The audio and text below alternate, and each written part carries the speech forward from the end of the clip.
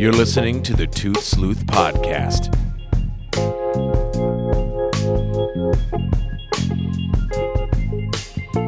Hosted by Greg Essenmacher.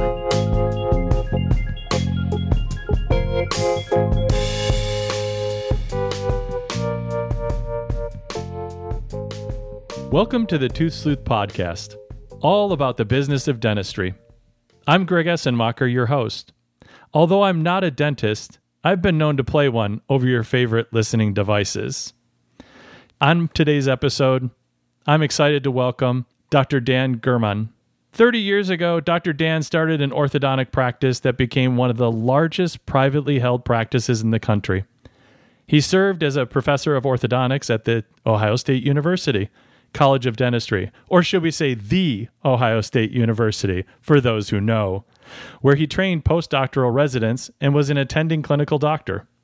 In 2016, Dr. Dan used his passion for transforming the delivery of dental care to found OrthoBrain.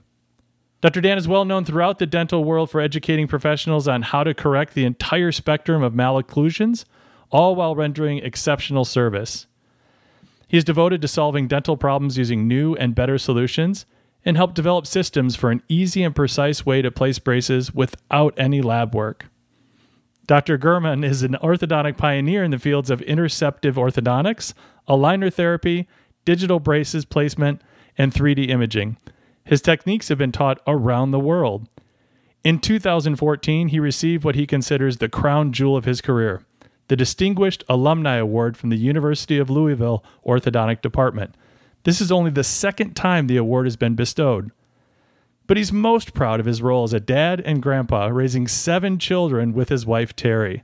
So please, help me welcome Dr. Dan. Thank you so much for being on the program. I love when people talk about their greatest achievement and what he's most proud of when it talks about family. So start there. Tell me about that. So where have you raised your family and your 7 children? Was it in one spot or have you moved around a little bit?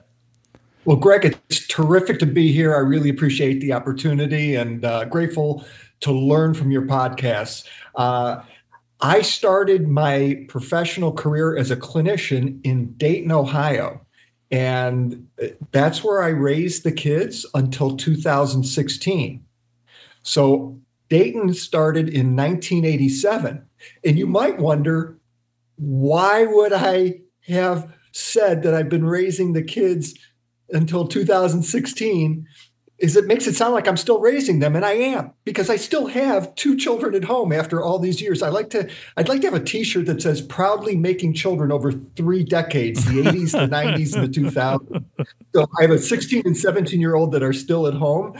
The kids were basically raised in Dayton, Ohio. I sold the practice, as you mentioned, to move up to Cleveland, the north coast of America, the rock and roll capital of the world, in order to build our new company, OrthoBrain, and also keep the family together. The 2 oldest kids, Greg, decided to grow roots in Cleveland.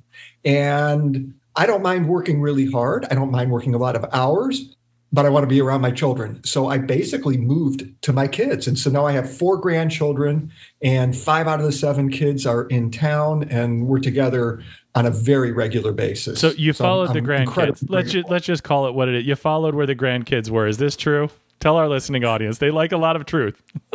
Yeah, the truth is I follow my wife. Oh yeah, that's true, right? I'm going to get in a lot of trouble. I'm telling you, I can feel my social media blowing up right now with comments talking about that I just made the faux pas. So thank you for that correction. I appreciate that so much. What you did, you're a great setup man, Greg, because it just gave me the opportunity to shout out my wife, Terry. Without Terry, there is no way we could have successfully raised these 7 kids. There's no way we could have built that mega practice or this new company, OrthoBrain. She is a voice of reason. And in order to do all this, it's a Herculean effort. And my skill set is really narrow. So I depend on her quite a bit. Well, and for those of us, the regular listeners here who listen to my podcast, and I know before we started recording, we talked a little bit about, your exposure to my podcast, the support structure, not only for professionals, but personally, that help us to be successful. And also that specialization that you just talked about. right? So the focus and the specialization. So whether it is clinically or professionally for in the manufacturing sector or for those that do marketing, and being able to specialize really helps individuals to excel in what they do, right? Jack of all trades, master of none, right? That phrase becomes more and more true as we try to become experts in our field and really to be able to build a team of support around us. So fantastic. So tell our listeners, educate me a little bit more. I did a little bit of my homework, but educate our listeners a little bit. So what is the concept behind OrthoBrain? What is OrthoBrain? So OrthoBrain is a group of extremely talented people that are core believers in the purpose, the why of OrthoBrain. Here's a problem. This problem is gigantic, Greg. You may be astounded to know that if you have a screwed up looking smile, you don't have the same opportunity that I have. People rate their peers as being less intelligent, less likely to succeed, and even less trustworthy when their smile doesn't look good. This isn't an opinion. This is a medical fact. It's been researched and proven over the years. This was not the case when I first went into practice. We didn't know that. We thought orthodontics was elective. We found out over the past 10 years that orthodontics is requisite in order for you to have every opportunity in order to advance and reach your maximum potential. So with that in mind, I realized that the orthodontic profession is only touching a small fraction of those who need to be treated. There are between 500 million and 1 billion people on the planet in need of orthodontics that are sitting out there untreated. And you might wonder, why aren't they being treated? And the answer is pretty simple. There are problems with access and affordability. The problem with getting orthodontic care is the same problem with all of us that need, God forbid you should need rheumatology, endocrinology, you name the ology, all the medical specialties are guarded guilds. It's not fair because you can't get into those specialties unless you are at the very top of your class and or your family name is on one of the buildings at the orthodontic residency. And you know who it's not fair to? It's not fair to the patients. And that's number one, because they don't have the access and they don't have the opportunity. And it's not fair to the general practitioners who go through dental school and they learn how to do everything except for the procedures. They're going to help them pay their student loans back. So they're taught to refer wisdom teeth. They're taught to refer orthodontics. And orthodontics is so well suited to learn in dental school that I honestly believe as a lifelong educator that it's shameful that we don't provide the education in dental school so dentists can get out and do this properly. So the purpose of OrthoBrain is to provide access and affordability for patients around the globe and give dentists the opportunity to help their patients realize their opportunity and confidence in life. And also, not to be lost, this is the business of dentistry, the wallet share is much more appropriate. And I say it's a wallet share because OrthoBrain is the brain behind the scenes that allows the dentist to be able to deliver the care at a very high level. And the secret sauce is in the technology platform that connects the dental practice with OrthoBrain.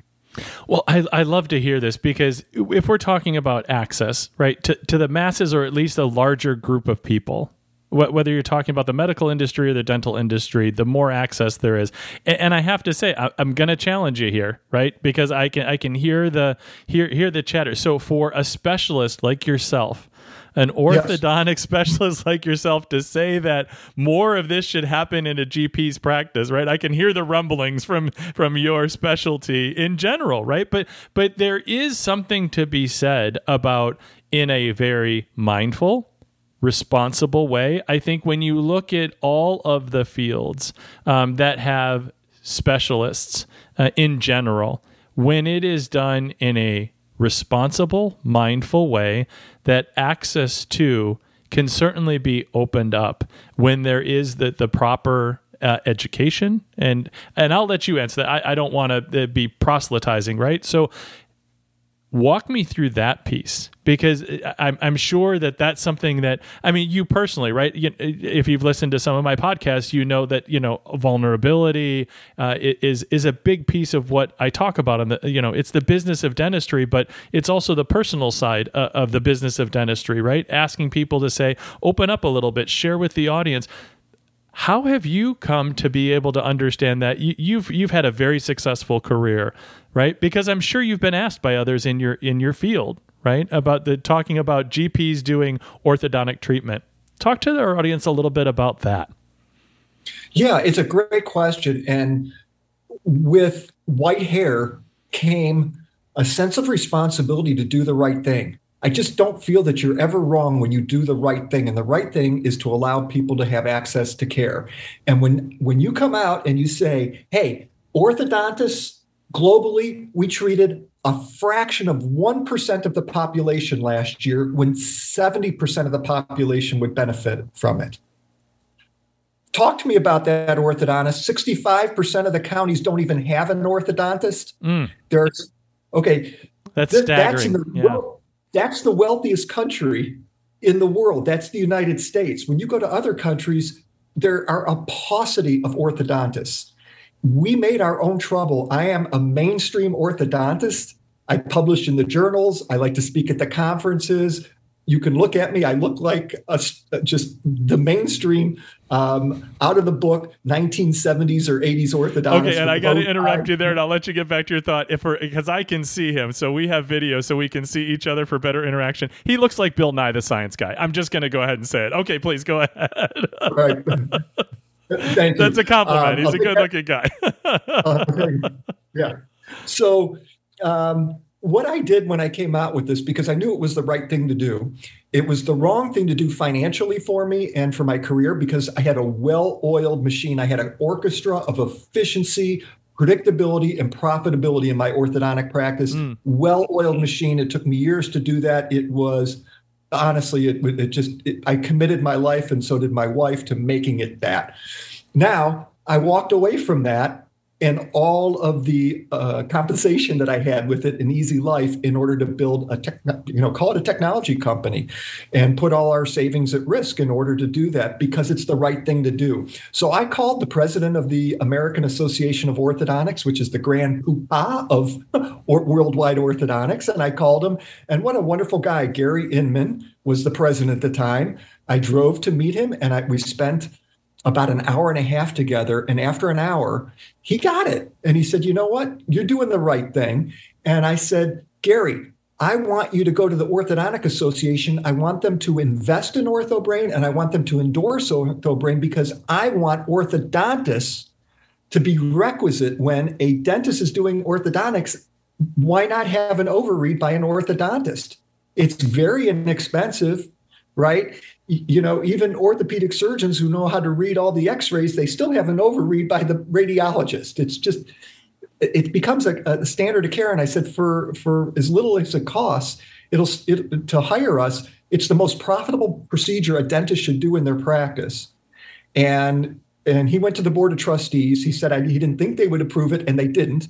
But nevertheless, I just face it head on. And I'd love to continue speaking with the Orthodontic Association.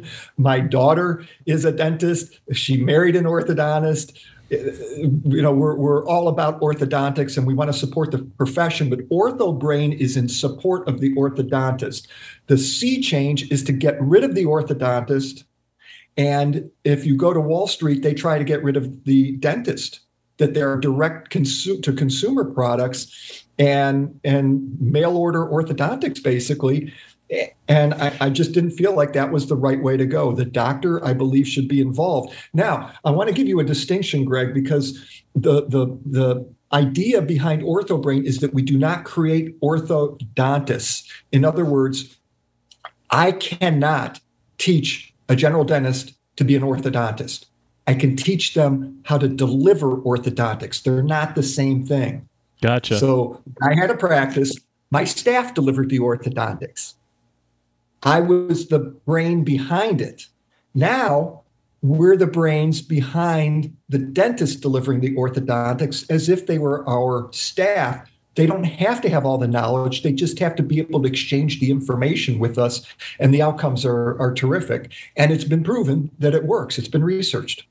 Yeah, I love that. And so one of the things that comes to mind for me as an outsider not knowing intimately, about orthodontics, obviously as much as you do with your experience, is that talk to me a little bit about, and the listening audience, a little bit about how technology has evolved to allow this type of opportunity for the general dentist to be able to deliver orthodontics, as you talk about, not to make them orthodontists, but to deliver orthodontics with this oversight. So this, and I'll go back to the, being responsible way of being able to open up for access and affordability to a greater reach of audience for what you've been sharing with us today, because it's fascinating. I'd have to assume, well, I kind of know a little bit. I've been in the dental field for about 16 years now, knowing the evolution of technology. So share a little bit about what you've seen, specifically in the last decade or two, or more recently, just what you've seen evolve in technology and how that's enabled you to be able to have this vision and really to take a very bold step because of the passion that you have and the vision that you've had. Yeah, it's a great question. And when I started practice, you may be shocked to know that there weren't computers. So the first thing I did is I wrote software in 1985 and 86 to run a dental practice and an orthodontic practice. So I had some sense for technology. They didn't have IBMs in the early 80s. So 1981, it was on an Atari. So we've always had the technology, the bleeding edge. We were the testers, whether it was with the current iTero, which was originally built by K-Dent, using the very first machines, digital imaging. We've always brought that in, and the digital revolution allowed OrthoBrain to be born. Without the digital revolution, it wasn't going to work. So I would go out and I would give a seminar anywhere in the world, and then orthodontists would mail me photographs, x-rays, and models of teeth and say, what do I do with this? And so I'd call them and I'd write them This a letter. Is before email, too, so they literally were mailing it through the United States Postal Service, weren't they? Yeah. Yes, United States Post, x-rays rolled up and folded up, panoramic pictures folded up. And Yes. and then all of a sudden, I became really passionate about aligner therapy, and I was doing a lot of aligner therapy. And what happened was there was a very famous practitioner that took care of a lot of movie stars. And that orthodontist was, like you said, very responsible and recognized that they didn't have the experience. And so I was behind the scenes. The orthodontist taking care of the stars would send me the x-rays and photos, but it was all digital. And so I was behind the scenes doing all the work on these famous people. I'm culturally illiterate, so it didn't matter because I didn't know who they were. And all of a sudden, that was OrthoBrain. I was doing OrthoBrain before I realized that there was a room for an OrthoBrain. I have always taught general dentists. In my hometown of Dayton, I would host courses on how to do orthodontics for the local dentists. And when I teach with orthodontists, one of the things I almost always will say is, if you're at a cocktail party, somebody comes up to you and says, "Oh, I heard you're a dentist." If I hear you say, "No, I'm an orthodontist," you get a flick. I mean, you cannot do that. It is so condescending and arrogant, and it is right out of the orthodontist playbook. Stop it. We're all dentists. We're colleagues. We help each other. We work together. We collaborate. That's how patients get the best care. OrthoBrain is about getting great care to patients and helping the dentist become the quarterback of their care. Primary care should be the quarterback of all healthcare, period. Proven in the New England Journal of Medicine that patient outcomes are better when the primary care is involved and is the quarterback. So it isn't just my opinion. There's evidence to that, Greg. Well, and it's so important, too, to have that concept, because if not, then the patient's left trying to coordinate all of their care. And let's just call it what it is, a layperson trying to, whether it's in dental or in medical or you name it, a layperson just does not have the bandwidth or, the baseline of knowledge to be able to coordinate all of that and to have, a general practitioner be able to coordinate all of the care is so critically important. I'm most familiar, many of my listeners know that implant dentistry is the core field that I know most about. And same concept in implant dentistry to have, oral surgeons and periodontists collaborating with the general dentist when they're placing implants for the easier cases, and collaborating on the more complex cases. That this concept is not foreign, and those that understand and have evolved into this way of thinking and concepts and mindset really has helped the industry to move forward. And there's still some who don't believe in that, and that's okay. Everybody doesn't have to agree, but it is that same concept about the team concept and somebody being the quarterback. I call it the hub and spoke model. Somebody's got to be the center of the wheel, and then the care fans out from there and really determines what the next best solution. It sounds to me, and I'm going to transition, but you brought up something that I think is just so core and critical, and you talked about just that on the local level. Education on the local level from very early on that you would do with dentists in your local area in Dayton.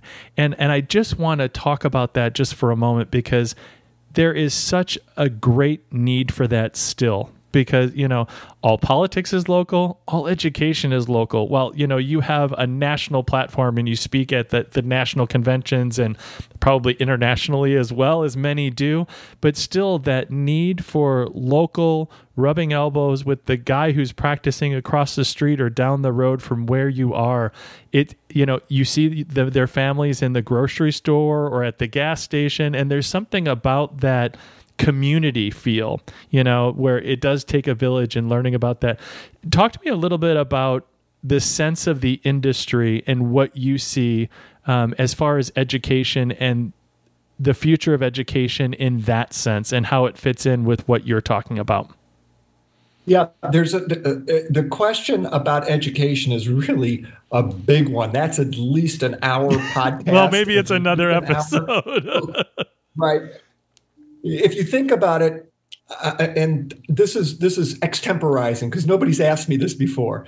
I think of it as bifurcated. You have education that teaches somebody how to be almost like a trade person. This is how you make an impression, put braces on, change a wire, how to. That is like a trade person, right? When the doctors really ought to be professionals and have a broader understanding of what they're doing. So in contradistinction to much of the education out there for orthodontics that is being developed for dentists, I want the dentist to know how to look at a face and diagnose from the face to the crooked teeth. Start on the outside. There's a person attached to those teeth. This is what we're looking for in the face before we look at the teeth. And this is the biology of the gums and the bones, and all those things are really important. It's a professional has a deeper knowledge of what they're doing than somebody who is a trade person is doing it. So that's one aspect. The other thing that I wanted to address is that there is a change in the way education is being delivered, and there should be, because technology has revolutionized that. We have not seized the technology. We haven't kept up with it in order to be able to facilitate education at a much higher level. I believe that we're making incremental improvements. It was a silver lining of a horrible pandemic, but we did learn how to educate people remote. We sent them instrument trays with models and braces and aligners on them and taught people how to do that remote. We're not as good at that as we are in person, and we should be better at it. We should be able to find a way to leverage the technology in order to make the education even better than it was when it was solely in person. There's the culture and the nature of the students is really what's going to drive the way they're educated, right? They have to be thirsty. They have to want the knowledge in order for us to be able to deliver it. Yeah, absolutely. And I love that distinction between the two pieces of education for sure. And I know from my days of working for, major manufacturer, the number one implant company in the world, that when we would put on education programs, it was really the responsiveness from the field, the industry itself, that we would know whether to continue on with certain types of programs that we would offer, whether or not that they were successful. Perfect. All right. Well, this is the part of the program. You may be familiar if you did listen to one of my podcasts, and I don't change the questions for anyone. So it's what the sleuth is going on. So 3 rapid fire questions for you. So first thing that pops into your head. All right. Are you ready? I'm ready. Okay. Question number 1. What's the worst bad breath experience you've ever encountered? On the receiving or delivering end? I'll leave it up to you. I won't clarify. Okay. I'm going to be really vulnerable. Sadly, people can't see what I look like because it might not fit with the appearance. Once upon a time, a long time ago, celebrated a little bit harder than I probably should have with my old partner, Steve Burke, and the two of us had some adult beverages and we were acting awfully goofy. I don't know if you can't see on the podcast, but I do wear a black hat on my head as a more traditional Jew. Mm-hmm. And so I'm very restricted as to what I'll eat. And my wife, to punish me, took me through the drive-through at Taco Bell, which is limit for me.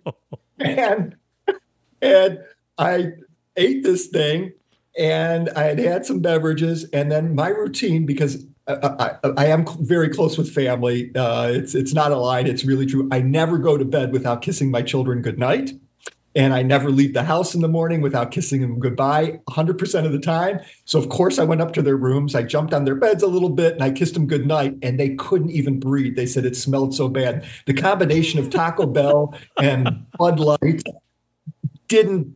It was toxic from what I hear. They still talk about it to this day. So there's my vulnerable moment right there. I love it. You're the first guest who's actually talked about their own bad breath. Thank you so much for that. I can literally hear the laughter of my listening audience. Thank you for that. Okay. Question number 2. If you could change one thing about your smile, what would it be? And I can see your smile, so I don't know. So as you've probably seen, I do smile a lot. Yes. The problem is that unless I have a smile, my entire face is going south and it looks like I'm frowning, and I'm never frowning. So I think that I need to figure out how to have a little baby smile instead of the big smile all the time. It's either yes or no. And when it's not on, it looks like I'm frowning.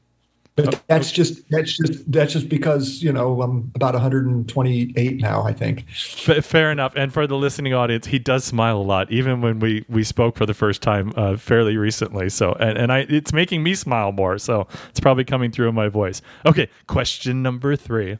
If you could go back and be the inventor of any dental product, which one would it be and why? The thing that I always wanted to invent that I never did, and I have invented some things, I've had some patents and product in the market. From the very beginning, I wanted to develop paint to paint the teeth white. Sherwin-Williams is headquartered in Cleveland, Ohio, and they're painting walls. Isn't that more important to have white teeth than white walls? And I haven't really lost that. I haven't spent any time on it. What you see, Greg, is as you mature, you're still young. As you mature, your teeth get darker and your hair gets whiter.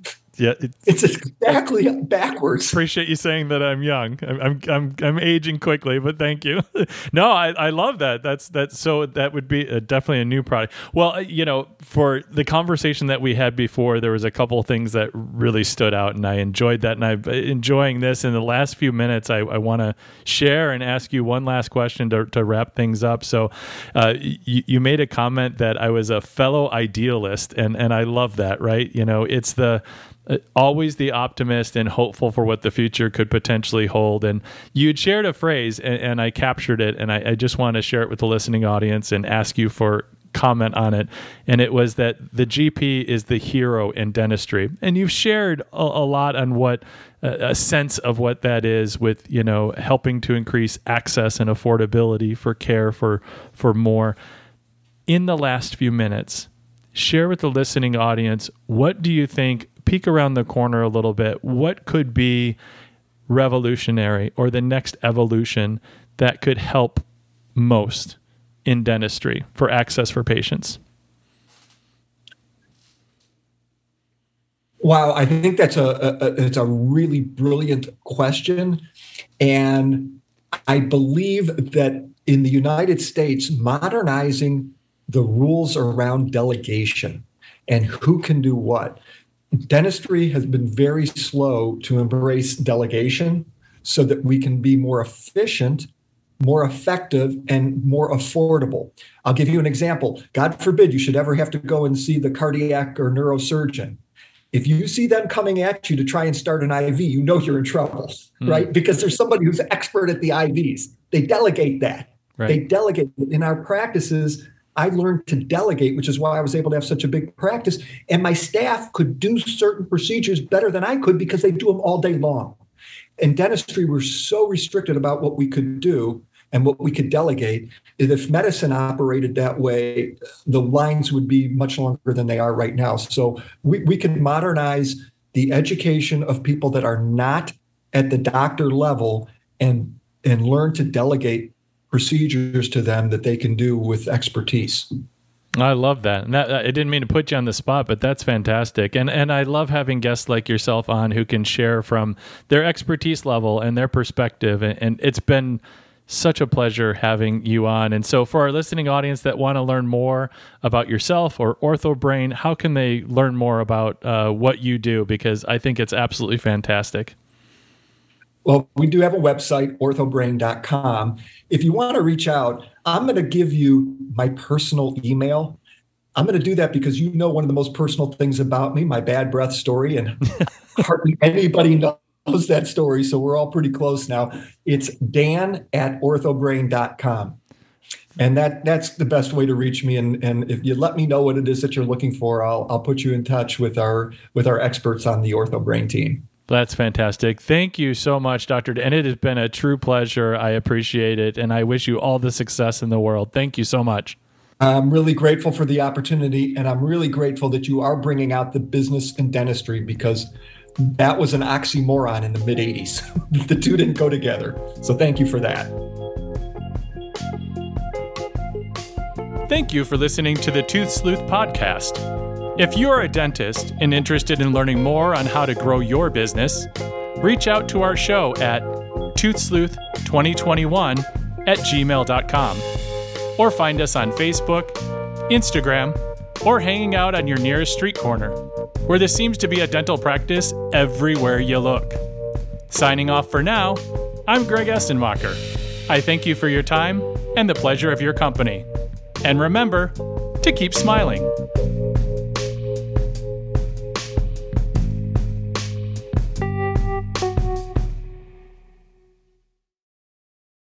This podcast was produced by T-Door Productions. Theme song written by The Whole Other.